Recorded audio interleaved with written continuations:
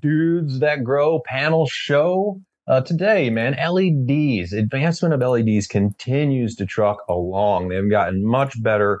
They continue to get more affordable. Technology's moving. Spectrums are getting dialed, dare I say, plant specific. So we have a great panel today. And but no Scotty Real. Scotty Real claims he simply doesn't have an internet connection. So I don't know. Suspect. But don't worry. I'm going to try and hold it down with a panel today. I'm going to welcome them right now.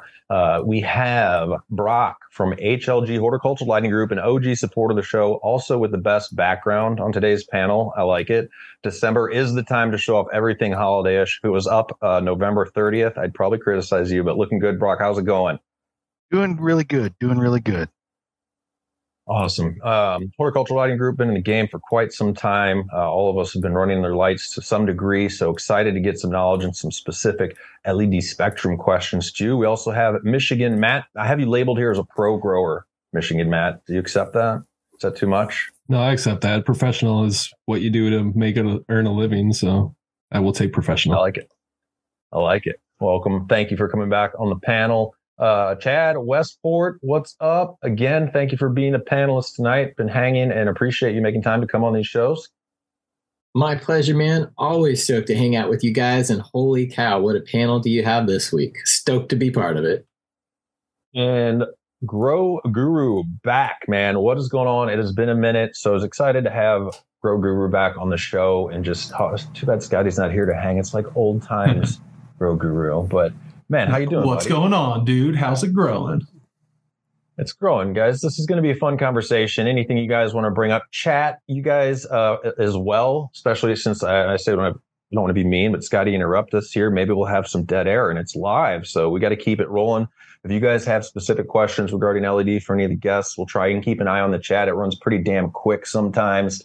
But yeah, let's get into it. Comment, like, subscribe if you haven't already for this live panel show. Check out our other live shows. Just click on that live tab on YouTube. And man, I think I'll start it just pointing it to you, Brock, with a pretty broad one. But what to know about new LED lights for 2024? We're just coming into the new year here. There's always new like UMOL per joule ratings, or is it what's the hottest? Is it the Spectrum? I know you guys rock the Diablo X, is a newer Spectrum you've put together. But yeah, let's just start the conversation there. We're moving more towards a realm of using a full cycle light because it's one less stressor during transition. So if you can start under your vegetative spectrum and then still transition into your 12-12 flowering spectrum under the same spectrum of light, you're not going to have to go through that same transitional stress that you would changing those spectrums up.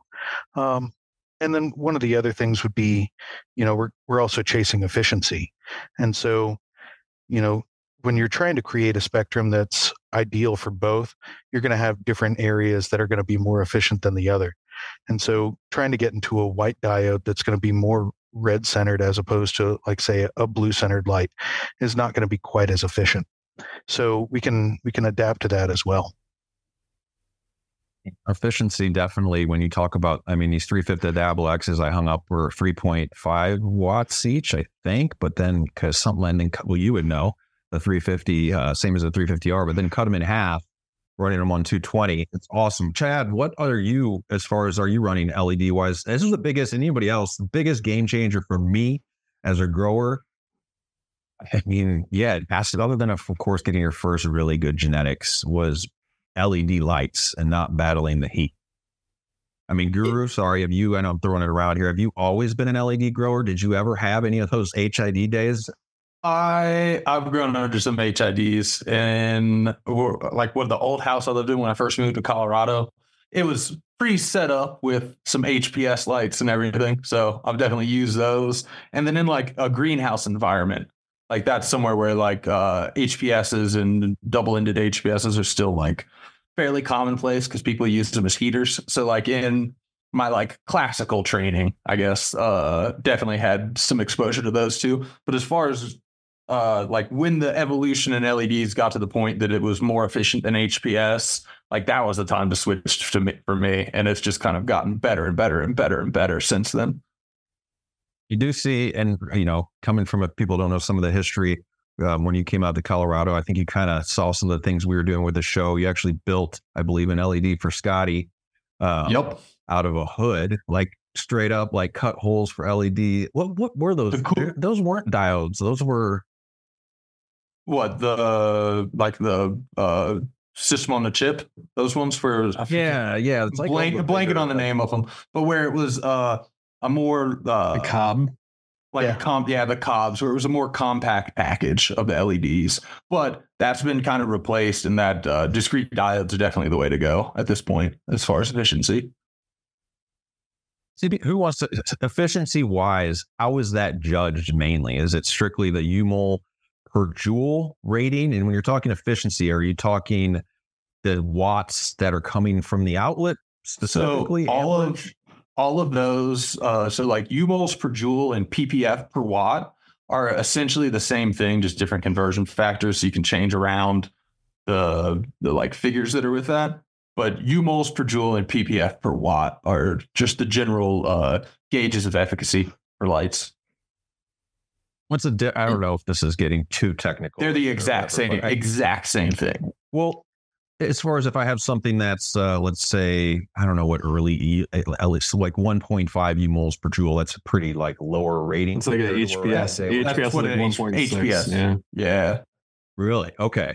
So forget that. Good to know. And then if I'm up to let's say 2.0 versus 2.3, is that what like a bigger power saving specifically is what I'm gaining there?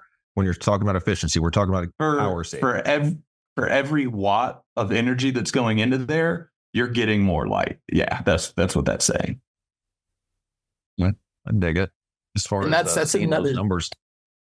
Go ahead. Yeah, that's another part of the efficiency, though, from HPS or HIDs to the LED. It's just how efficient is it actually using the amount of power that it's getting.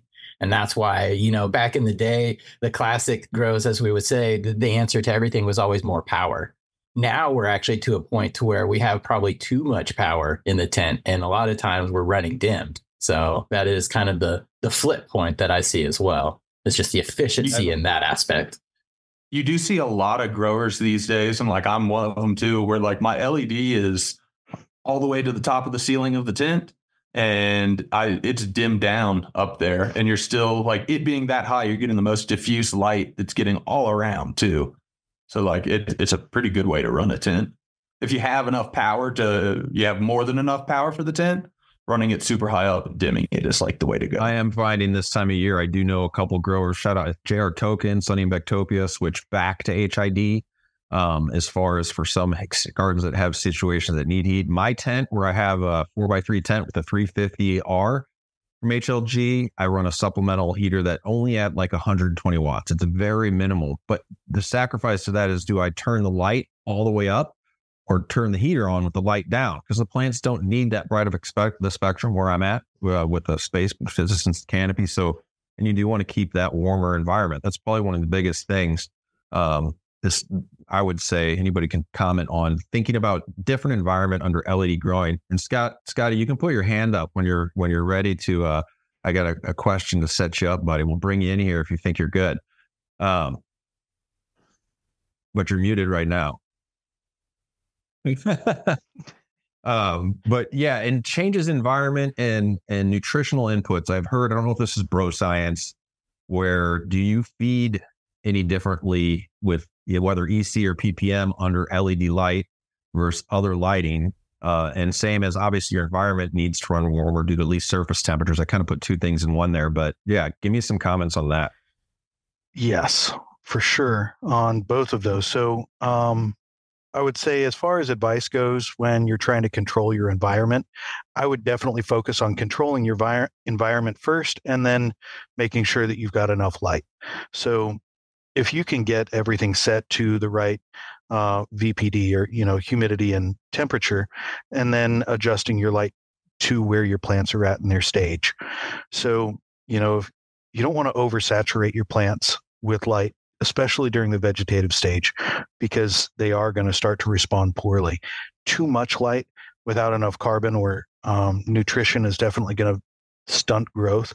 You're going to start to see deficiencies. And one of the new things that a lot of people are picking up on when they're making that transition between HID and LED is that with a much more broad spectrum, we're talking like your traditional 400 nanometer to 700 nanometer, you're going to be taking up a lot more nutrition, and it's going to be a more full spectrum nutrition. So it's definitely something that I would keep in mind if you're transitioning, but also focus on CO2. Does that go into that equation? For sure. And we see a lot of this, especially for the difference between, organic growers and synthetic growers. When you've got an organic grow and say you're not supplementing with CO2, your light levels are going to need to be a little bit lower than what you would expect, which is, somewhere between the 700 to 900, maybe even 1,000 range, depending on your available environmental CO2. Typically in say a house, you're going to get somewhere between 400 and, if you've got a lot of pets, maybe 600 ppms of CO2, which is not a ton. Once you start getting into those higher light levels, say above 1,000 ppfd to your canopy, then you're going to need to start supplementing. Excellent. Yeah, or else you're just really not taking advantage of those light levels. Exactly. And your plants will actually start to suffer because of that. How you doing, Scotty? Are you in the room? I am in the room, man. I've had tech hell. I went to go press connect, and it was actually my computer this time. My computer, I think, died. Anyway, I'm on my phone. I apologize. What's up, everybody? What's up, Scotty? Yeah, Guru, what's up with that beard, man? That's what I got. How long's it been since I seen you, man? I've been working on it. Brock, what's up, brother? Thank you for dropping some science with us. Yeah, it's a pleasure. Yeah, it absolutely is, man. Or it will be, all right? You guys are going to take my stress away now. Hey, did Chad Westport get in? Me and him were both having technical problems. Thank you, sir. Thank you. We were having technical problems. It was like 2 drowning people. I'm sorry, guys. Who else, man? I can't see everybody, man. I'm over here too. Hey, Scotty. Welcome to the show. Yeah. What's up, brother? I apologize for being late, but man, I was really excited. I worked on this a bunch. Not a bunch. It took me about 20 minutes to come up with an hour's worth of content and questions for everybody, man. Fair enough. Yeah, don't worry, buddy. I can take you. You can start jumping in. We haven't gone shopping for LEDs yet. If you want to go shopping and say, take me shopping, and what to look out for. We did discuss a little bit of a PPFD and UMOL per joule just to bring up the speed, but sure. Buddy, yeah, just. I would want to know, we had the old LED lights. They're supposedly last forever, and there's not a pitch to buy new LED lights for Christmas, but when would you want to buy new LED lights? And then is there, compare these as far as, I guess, quality and efficiency compared to the ones, 5 years ago? Do we want to go back 10 years? But has there been a lot of... Has it been just has it been just a little slow, steady rise in the quality of them? I like to liken it to semiconductors, like computer chips and CV. LEDs are silicon. That's like how they're made, and they're kind of made in the same factories and fabs that way. And it's like the computer that comes out next year is a little bit 5 to 10% better than the one that came out last year. And LEDs have kind of kept pace to that, Moore's law, as far as just getting more and more efficient as the years go on. Because we've gone from, 10 years ago when I brought that first LED out here, that was 1.8 UMols per joule. And we're up to their lights that are 2.9 or 3. I'm not sure what the latest stuff that HLG has out. But they're getting up there to where that's 100% increase in efficiency over the last 10 years. Yeah, that's a big deal.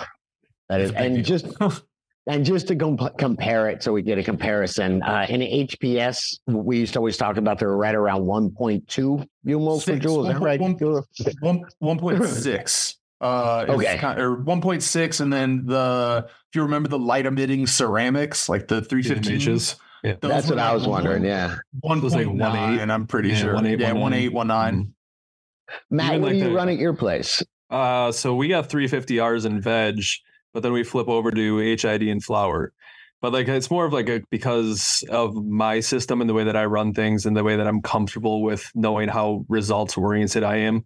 It's kind of why I'm still sticking with HPS at this point. But the LED growth in veg, like we did 350 CMHs years ago, and when we switched over to LED finally, and then brought the 350Rs in, it was a whole new game changer. But the plants reacted in such a better way. Like they were very stressed out on the CMH versus bringing in underneath an LED and just watching them really thrive.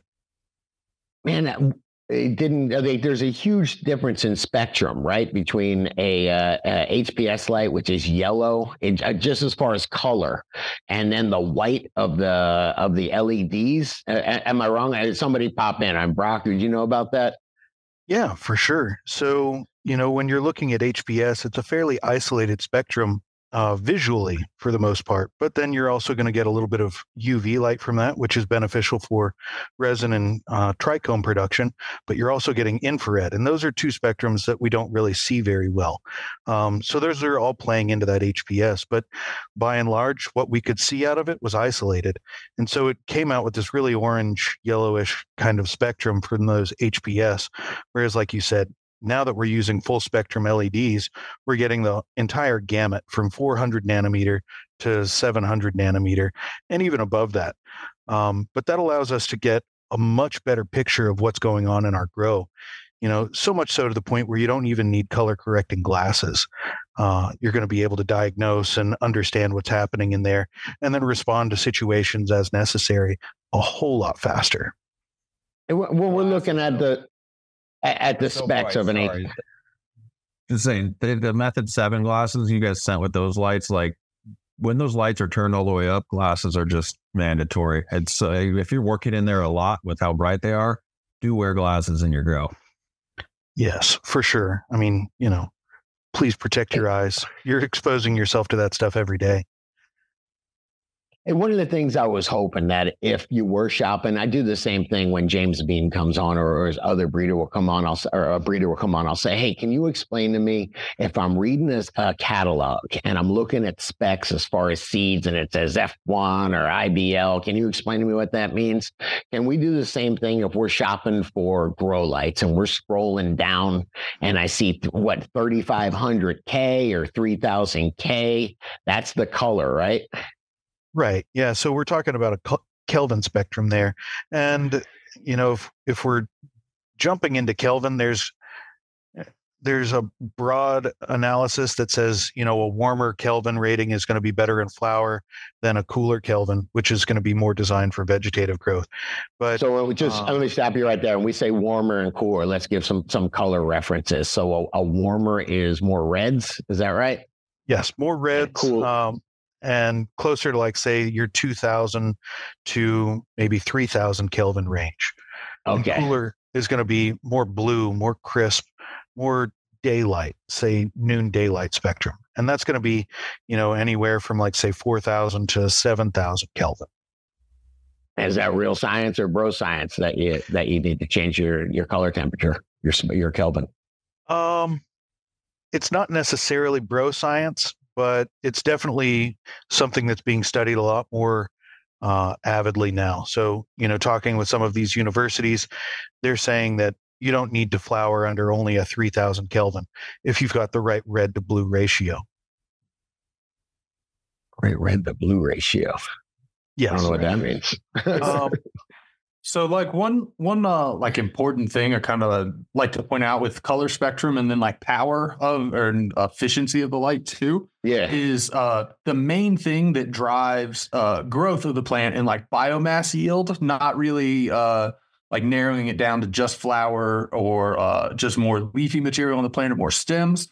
More biomass yield is always going to be corresponded to more like humols that are coming into contact with the plant continuously.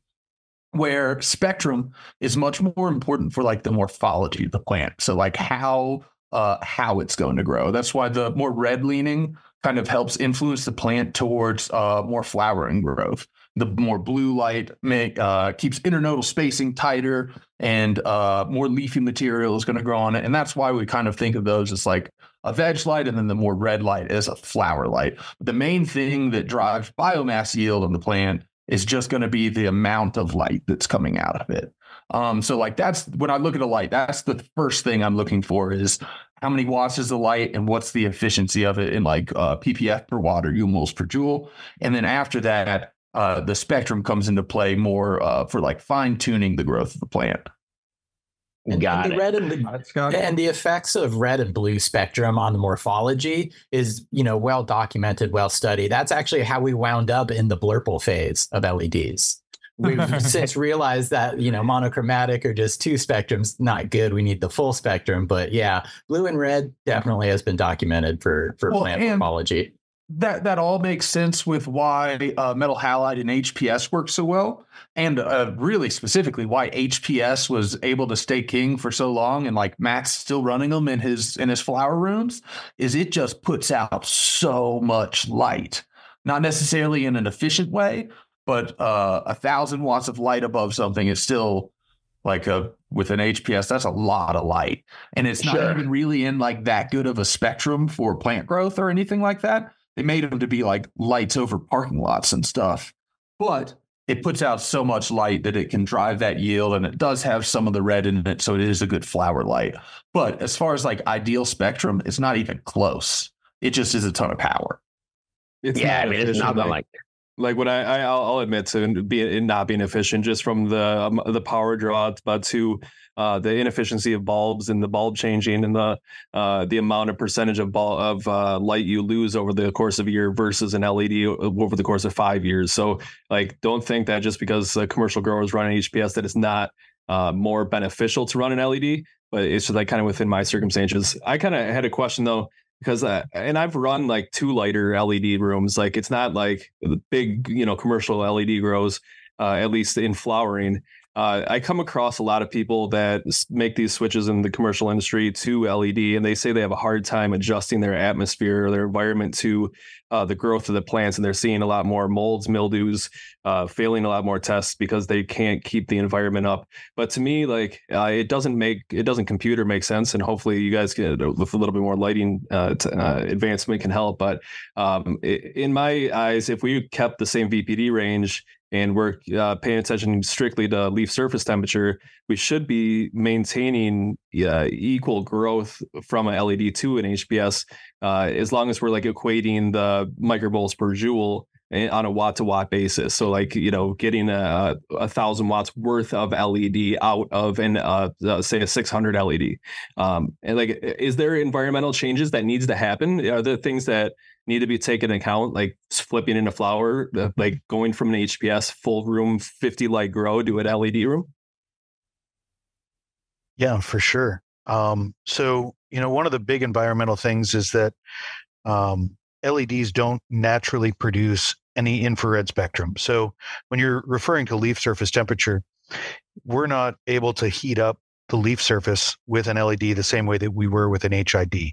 And that was one of the efficiencies with HIDs.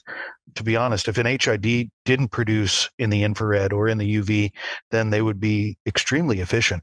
And that's kind of where CMH comes in. But back to the leaf surface temperature, because we don't produce infrared spectrum, your leaf surface temperature is completely controlled by your environment. So when we're looking at a full room of lighting, your environment, and similar to what I was saying to Brett earlier, is we want to control the environment first and foremost with LED, and then just let the LED provide the light. So typically we're seeing around 83 to 85 degrees is going to be your sweet spot, and then you can get slightly above that, getting your leaf stomata open by raising that leaf surface temperature. And then by maintaining VPD throughout too, like, right. Obviously there's relative to humidity to that as well. But then, go ahead. Sorry. Well, I was going to say air movement is another big thing when it comes to molds and mildews, especially powdery mildew, as we all know, can be fairly well controlled with just good air management in a room.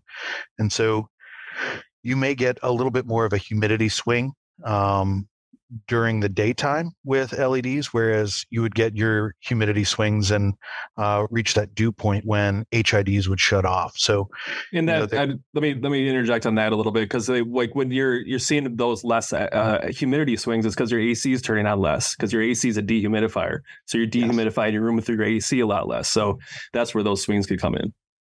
Exactly right. Yeah. So we do find that people are having to run dehumidifiers a lot more with LEDs as opposed to HIDs, because they're not running their AC as aggressively.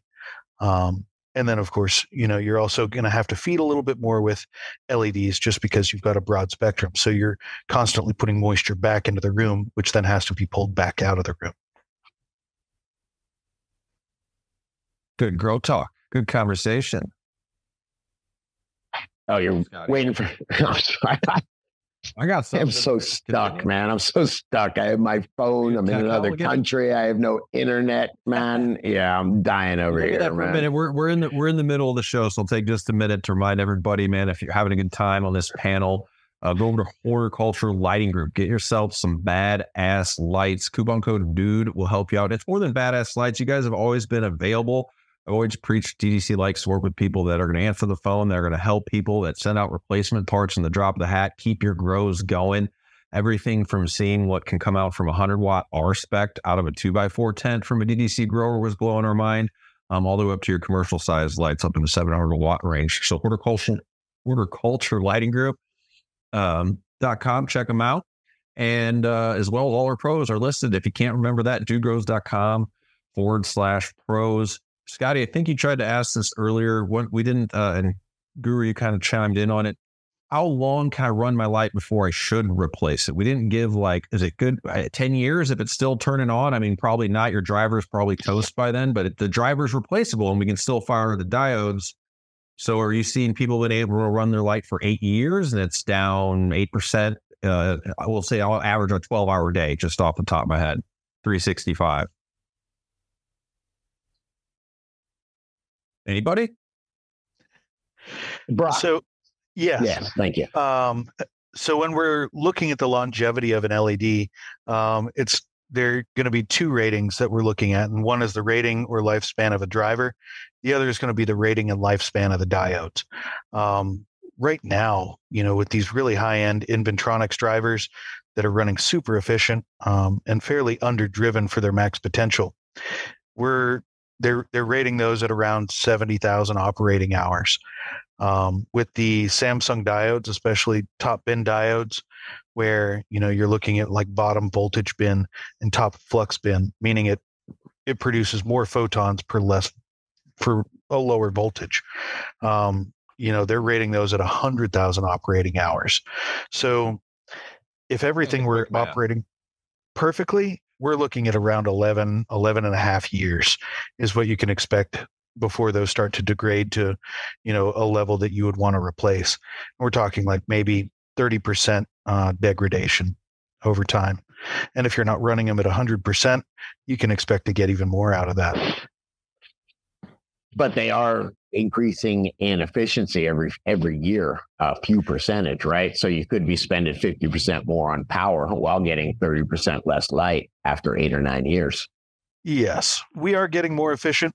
I do feel like we're getting towards a plateau. So either we're going to stumble on something that's going to be, groundbreaking again, like flip chip technology, the Samsung diodes, or, we're going to start slowing down on our efficiency growth.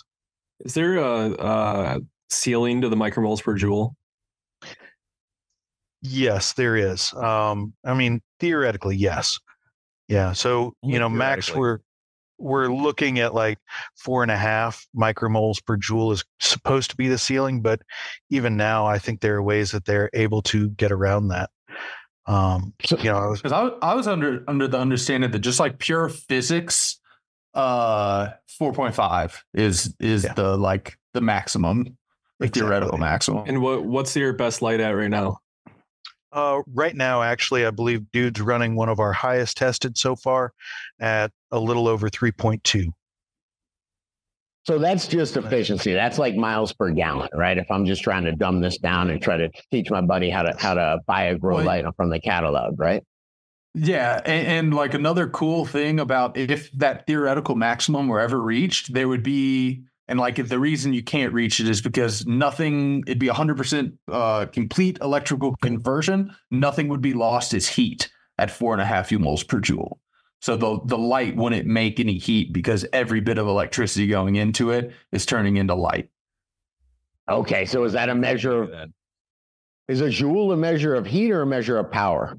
It's a measure of energy. And like you can convert it to watts, but it's like in physics what's used. It's a measure of energy. But that's basically how much light you get out of how much power, or how much light you get out of how much power. Is that right?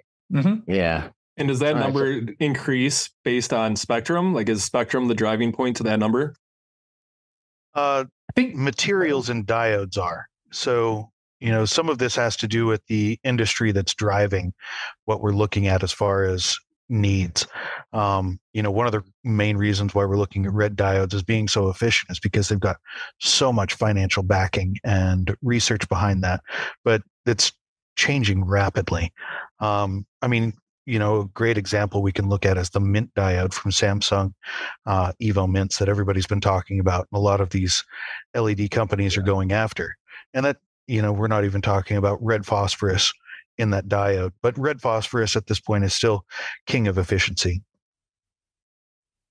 I have no idea what that means. Well, it means so like just a plain white diode can get to a certain efficiency. Let's just say, like, for reference 3, pure, if you made a light that was just red light, you could claim and say you have like a 3.4 U-moles per joule efficiency. Got it. It's just a red light. It's never going to grow. Like, you need the rest of the spectrum going behind it. Understood. But like red is the most efficient of any of the spectrums as far as like making LEDs to make it. We got a question on the U-mole. It sounds like you have a direct correlation with heat to a degree. Guru, you were saying if you reach that 4.5, that LED light would create plenty of light, but no heat, right? So yeah, as we're getting higher in this rating, like I was just mentioning earlier, at different situations, I'm having to run a heater. I'm wondering are we reaching that point where there is a you don't want to go too high? You're plugging in lights that create no heat. You're going to have to supplement heat regardless. So, well, yeah. And I mean, that's part of the reason HPS was king for so long in those like Dutch style greenhouses. They grow them in the Netherlands, which is like fairly far northern latitude. It doesn't have the Gulf Stream going by it, that like they needed the heat in their greenhouses to be able to run them year round. So like it wasn't an inefficiency to them. It was a dual purpose from their lights. So yeah, I mean, there's definitely some situations where I would personally rather have the really good spectrum and the really good efficiency and run a heater just when I need it, than have to try and balance the light being your heater, and it's just harder to control your environment that way.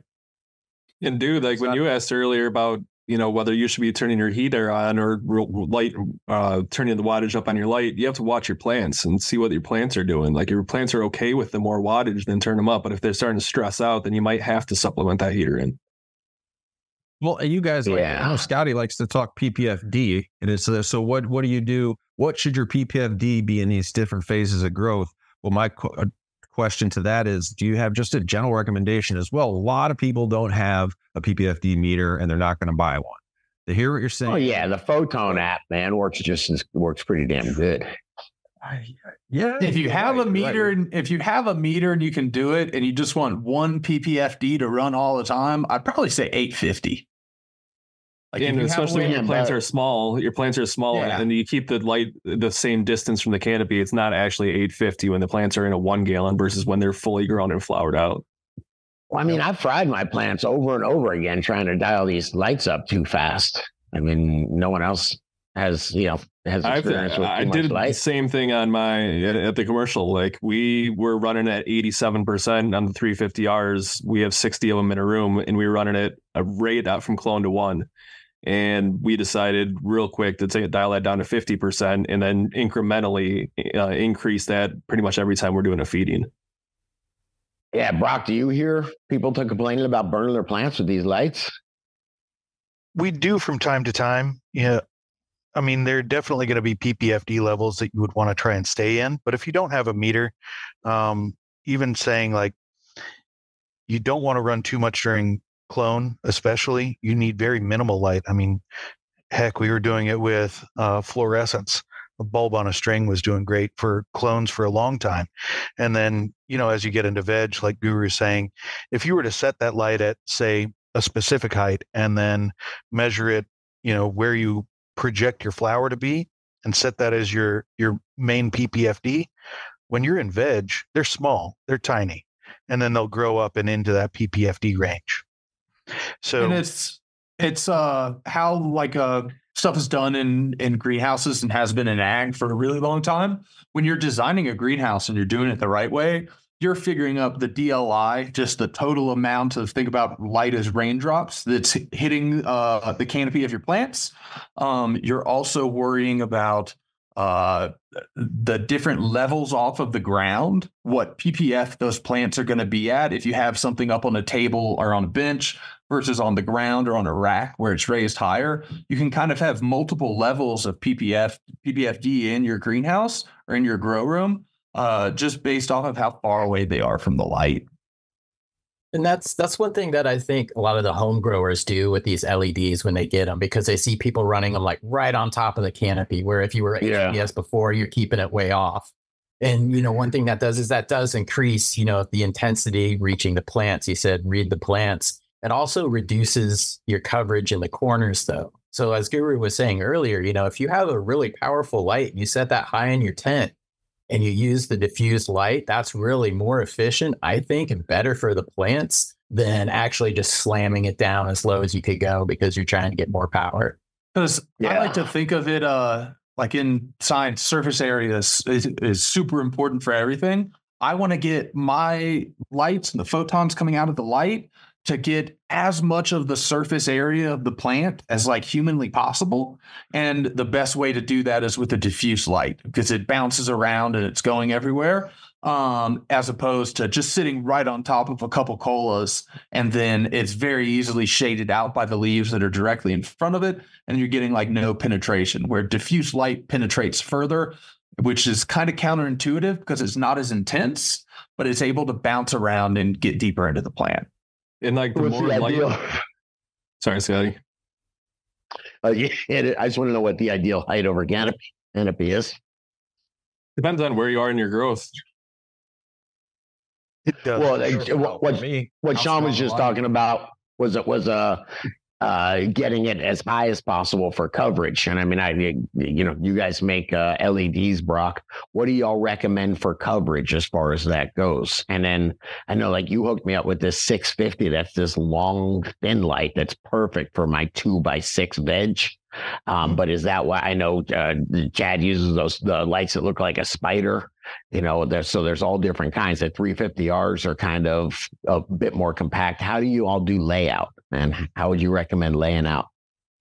So, with cloning aside, because that's going to be a completely different area when it comes to growth and lighting patterns. I usually like to see a lower PPFD, anywhere from say 200 to 600 for vegetative growth. And you're going to find that to be ideal at about half of the light strength. So 50% at 3 feet above the canopy, if we're talking about a 350. And even as you're getting up into the larger 700 watt range, what we're looking at with those larger lights is increasing the footprint, but we can still run it at say 50% at 3 feet over a 6 foot area, a 6x6. So like 36 square feet, and get that still nice, even coverage. How come I want to run my lights at 50%? Aren't I wasting 50%, man? Well, when you're kind of yes and no. So at 50%, your lights are going to be not pulling the same wattage. At 350 watts, when you run it at 50%, you're only going to be pulling 175 watts. So you're not really wasting any electricity. And in fact, you can be increasing efficiency to a certain extent. And that's, you don't want to push your plants too hard. You don't want to overstress them unless you have the right parameters. And, you're talking about people that are running some bizarre experiments with 3,000, 4,000 ppfd to the canopy. How? Those aren't what we discussed. And Scott, guys, think about it. Think about it like cars. Would you rather have just like a daily driver that can't really go that fast that you drive through the city, or would you rather have like a Porsche that you drive through the city all the time, but you have that extra power if you want it? Do I make double payments on the Porsche? Maybe, but have that, I'd much rather have a grow where, like, if I wanted to dial that light up, 800 ppfd it is, I have that ability. Not that you necessarily need to use it all the time. You want to read your plants but you have that ability if you want to. And if I'm not mistaken, too, when you dim your lights with LEDs, you're actually gaining efficiency versus an HPS. Is that correct? Right. Yep. That is true. No, correct. Yeah, man. So how are we not? Nobody else is having problems burning their plants. Yeah, I've got plenty of light. These guys are nice enough. They send me so much light that I can. But as soon as I dial them past 35, I'll go from 35 to 40%. How's your humidity swings in your room? Are you able to sustain a crucial, a good environment? Hell yeah, man. Hell yeah. You ask me about my humidity? No, I'm just having fun. No, I've got a dehumidifier in there that keeps it steady. Tell me about that. Why do you ask that as the first question? Because the first thing that I look at, and I think we talked about this last time, is if your plants are showing stress, is what's the environment like? And then I'll start looking at other factors and decide if it's something else causing that a factor. So in this case, in this scenario, you guys haven't burnt your stuff with lights. You guys never turned the LEDs up. No, I have. Like I said, when we came out of clone 1 gallon at 87% of the 350 was way too much. Like the plants were not having it. So I dialed them back to 50%, and roughly every 2 to 3 days, we raise it 4 to 5%. Yeah, that sounds about. Thank you. But have my lights starting at 50%. And now my lights are pinned to the ceiling at 100% because they need the heat. But my plants are probably 6 feet below that right now, just barely, like seedlings. So they should be fine. I like to let my plants grow up into the light and keep the light full blast, but there's a damn good gap between it, like 3.5, 4 feet right now. I wanted to before. I know Brock is on the East Coast. It's getting later there. I wanted to get one UV question out. If you have a minute before I know you got to go, family to tend to and whatnot. This is from dudegrows.com, guys. And this is in from Mike. And we've been talking UV a little bit more. I think myself, it's one of the most, I don't want to say underrated, but things that can be taken advantage of cheaply, low watts, easy to install. And Grambo, I don't know if you can show the picture on this post of the UV light attached to their 600 watt, but it's slick. So it says, I recently added on an HLG 30 UVA light to their HLG Scorpion. You guys got like mounting brackets, so it just goes right up in the middle, which looks awesome. I see some preliminary indications are showing up to a 30 increase in terpene levels. So we can go all over with this, not just terpene levels. And they're not saying a 30% increase in THC weight or anything like that. And is this like UVA only? So, as far as the structure of the light, it's going to be UVA only. Yes. But we use 2 different wavelengths of UVA, and that is to try and give us a slightly broader band of UV. So we use not only 385, which is the more common UV diode out there, but we also use 365, which is getting down into some of your lower nanometer UV light. And this is more in an effort to make it more plant available and useful. By and large, the idea behind supplementing UV for your grow is to create a reaction from the plant. We're not looking for photosynthetic activity. This isn't trying to drive any growth from the plant. You're looking for the response. And do me a favor, just time out, because that's such an important thing. I want to make sure everybody knows exactly what we're talking about with that, Brock. We're looking at not trying, when you have CO2 and more light and all that stuff, you're trying to build biomass. You're trying to build giant plant material, big buds or whatever. What we're trying to do with the UV is more of a stress response or something, right? It's more for trichome production of metabolites, right? That's exactly right. So we're trying to force the plant into reacting to a stressor. It's not any different than us going to the gym and working out, and you tear your muscles and it hurts, but it's a stressor and you are better for it afterwards. Well, for the most part. So that's essentially what we're doing with UV is we're creating a stressor that the plant will respond to. And just like you said, it is to produce more trichomes or more resin. And in doing that, it also helps to harden off the outer side of the trichome. So if you're finding that, your plants are having a lot of really sticky tendencies and you want to harden that off, UV may be perfect for that, but it's definitely going to be, cultivar dependent. Some cultivars just don't really respond well to that. Matt, you ever messed with it before? Not commercial settings? I mean, we've had people in pitching the UV, the whole UV spectrum. There's lights that they make now that are you get UVA, B, and C, but it can be dangerous, so you have to plan appropriately. But I just haven't been able to experiment with it at this point. Right, and the C is the one they use for cleaning, right? That's not for plants. C is for cancer, if I'm not mistaken. That's what I remember. A is all right, B is burn, and C is for cancer, right? I made that up myself, so it could be completely wrong. But A is the one that we're using. Yes. So, as far as research goes and looking at some of these studies that have been published, B is going to be the most noticeably effective. Really? But it does come with drawbacks. And like you said, B is for burn. So we're going to run with that. It definitely has a tendency to burn. And even in my own experience, early on playing with some of these, UV T5 bulbs back in the day, and I've scorched plants, and it's dialing in the time though, like, right. So how long, I know some of these, you don't run them long. I looked at some UVBs where it's like, okay, you only run these for like 2 hours or an hour here and an hour there. Because I see good, like you said, good reports on both. And I would like to run both UVA and UVB and, bring it all. But then I'm not knowing exactly which one's doing what and testing too much at the same time.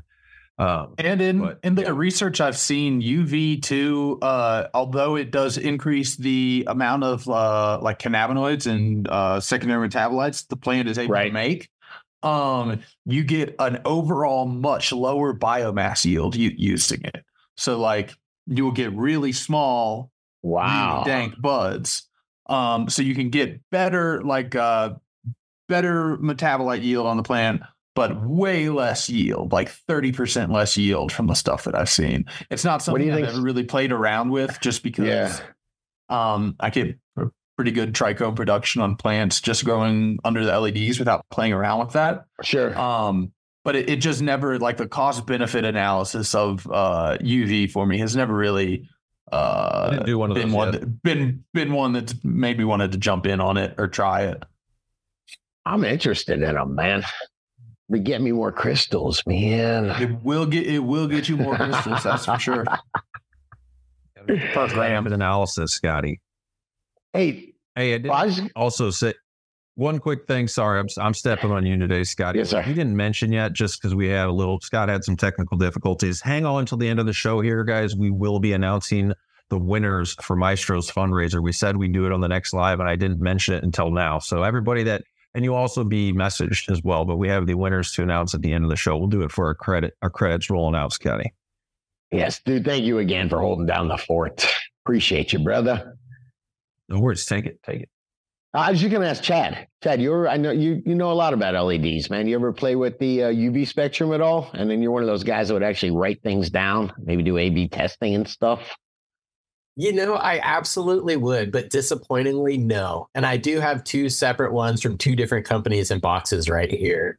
Yeah. Kind of an interesting correlation I see, at least on the commercial level. Guru was alluding to biomass versus cannabinoid production and trichomes. Sure. I think a lot of people, at least in the genetics world, are starting to, does it wash is an answer you hear a lot of times when you put something. So from that standpoint too, it stands a little more benefit to people who are focused more maybe on hash or rosin production than someone like me who is more flower and biomass based. It's true. It's not about biomass for some people. It's just about how they wash. It is. So hopefully that is a candy coated answer to no, I haven't played with the UVs. Mind blown. And think about it. Just for me, where like I've always been, and Scott, I know you too, for the most part, been a biomass, like been growing to see how much yield you can get and the product at the end be as dank as it possibly could be. That equation can flip for other people, where like if you have a 5x5 tent and you're just growing for you and you want it to be as good a medicine as it possibly can be. Yeah. Playing around with some UV and getting that dialed in is probably the way to go. It's just different strokes for different folks.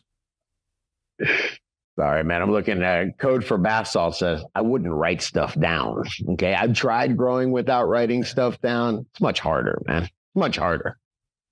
Oh, we didn't engage the chat at all yet today. We've been busy chatting the LED knowledge, man. I appreciate everybody taking the time to hang out. Scott, I'm not trying to wrap it right now. Brock, if you want to get going, I know earlier you're welcome. I don't want to kick you out, but yeah, Brock, I got one last thing, man. If you guys, I got one last thing I definitely want to hit, man. The loiter in the arena of hot topics, man. You ever seen underlighting before? No, underlighting, man. That's a big thing now, man. People are starting to put lights under the canopy going up. As far as from what me and Guru used to talk about, I always thought the leaves can only photosynthesize on the top, but maybe I'm wrong, man. Let's talk, baby. It does help. It's not getting absorbed through the underside of the leaf. It's going up and bouncing off of the leaf that's above it and hitting down on it. So like you are getting better light penetration and more light into the intra canopy of your grow. But it's not photosynthesizing from the bottom. Realistically, all the research I've seen, side lighting is way better to do as far as trying to boost intra canopy light than lighting from underneath. So especially the idea is it's going to bounce around. Got it. Yep. The idea is diffuse light bouncing around everywhere. Especially in a commercial environment, I have really shaded areas along my walls where we don't have two lights intersecting. Like those areas they don't transpire as much. So I have half a table and that is way heavier when I go to feed the table versus not. And when you enter like more light into that equation, your transpiration rates go up too. Yeah, it does make sense. So you're using like bar lighting on the side, or Brock, what do you guys recommend for side lighting? Well, it's not really open yet. It's not something that people have started working towards as side lighting. But I have seen bar lighting, especially on a flex. So if you can take your hinge and you can kind of angle your second or your last light against the wall towards the canopy, you're definitely going to get a lot more canopy penetration that way.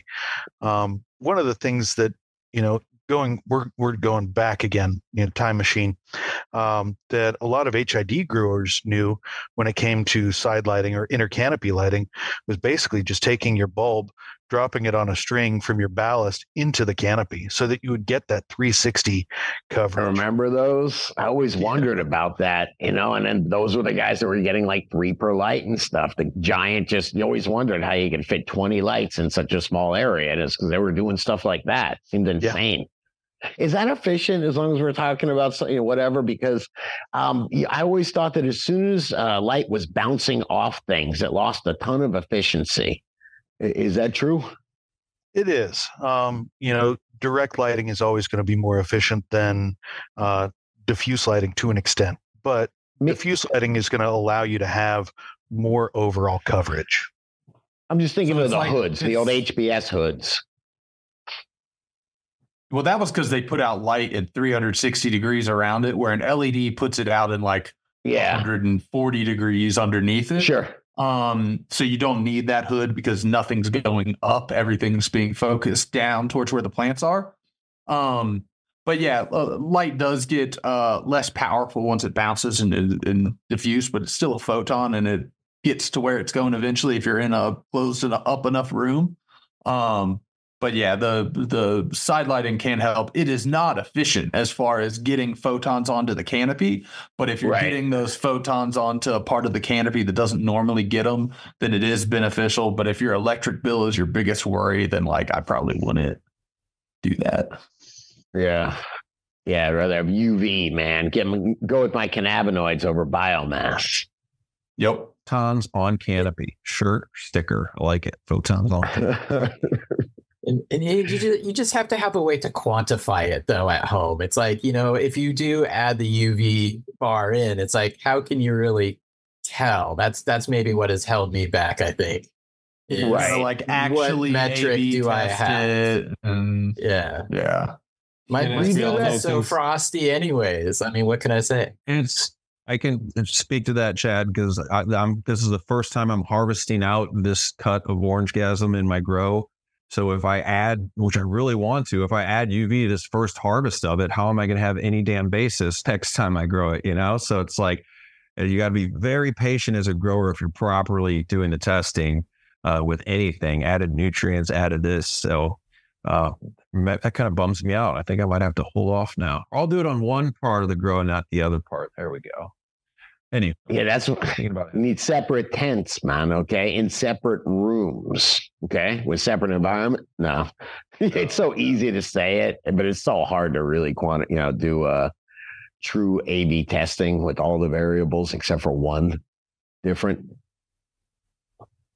Yeah. Yes. Shout out some, or you can keep, I don't know. I think we covered most of what we had to guess about it. Yeah, it was good. I didn't give everybody a chance to shout out as we usually do. What the heck are you doing now, Guru? How can people find you? Are you unfindable now? Are you retired from being found?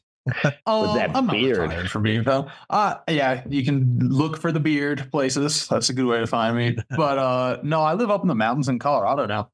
And I'm a fishing guide with Arc Anglers. If you ever want to go fishing and you're on the Arkansas River or the South Park reservoirs or anything like that, I'm here. And just started a new photography and videography business, doing like weddings, elopements, commercial photography, drone stuff. So first off, that's really cool. Second of all, you said weddings, elopements. That means like somebody, they elope and then you're just there. There happens to be a photographer there, man.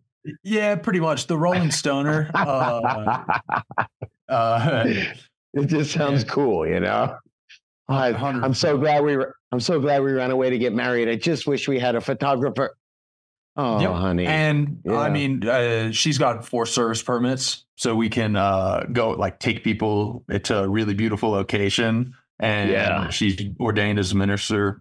Have their wedding right there and record it. Well, yeah. So then they don't have to have their family around if they don't want them, but then they still have a nice video of the wedding. Yeah. Or, I mean, realistically, I can live stream it too if they want to, but haven't had anyone ask.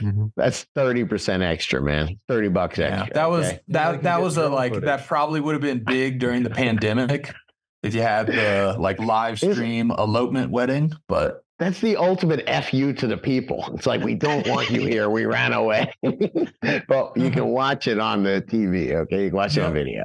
Yep. That's awesome. I love it, man. Bring it. Were you hanging?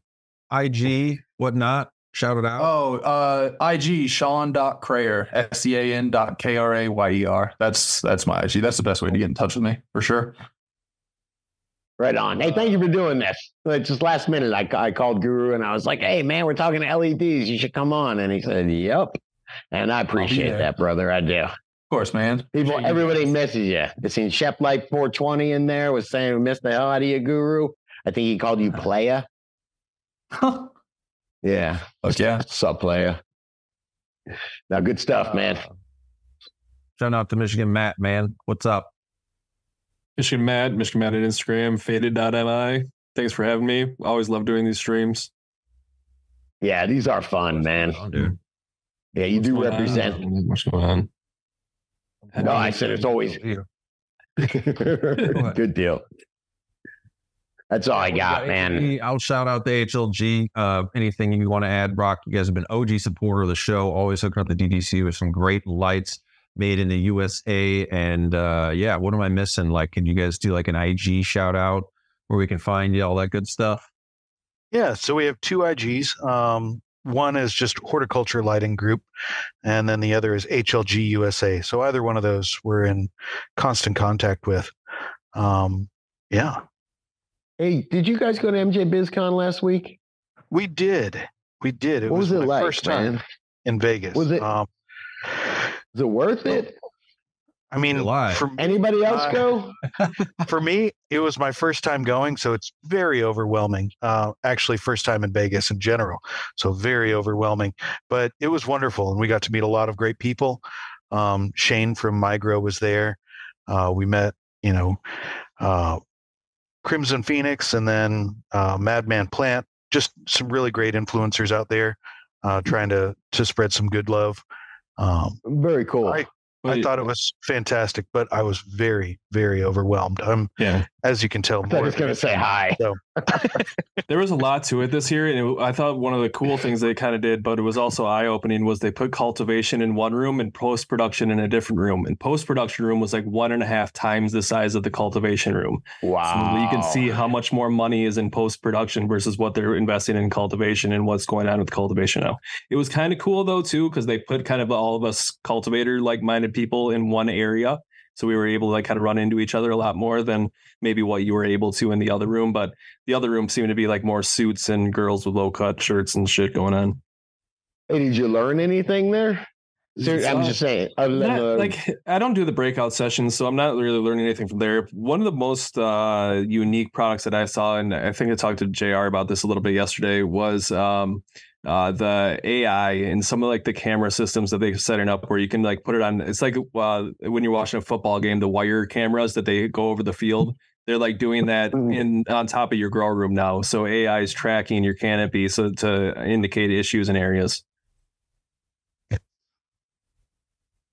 Oh, sorry, I was choking and muted. That is insane. Are you looking forward to that or dreading it? You think it's going to make your job easier or harder managing a giant grow?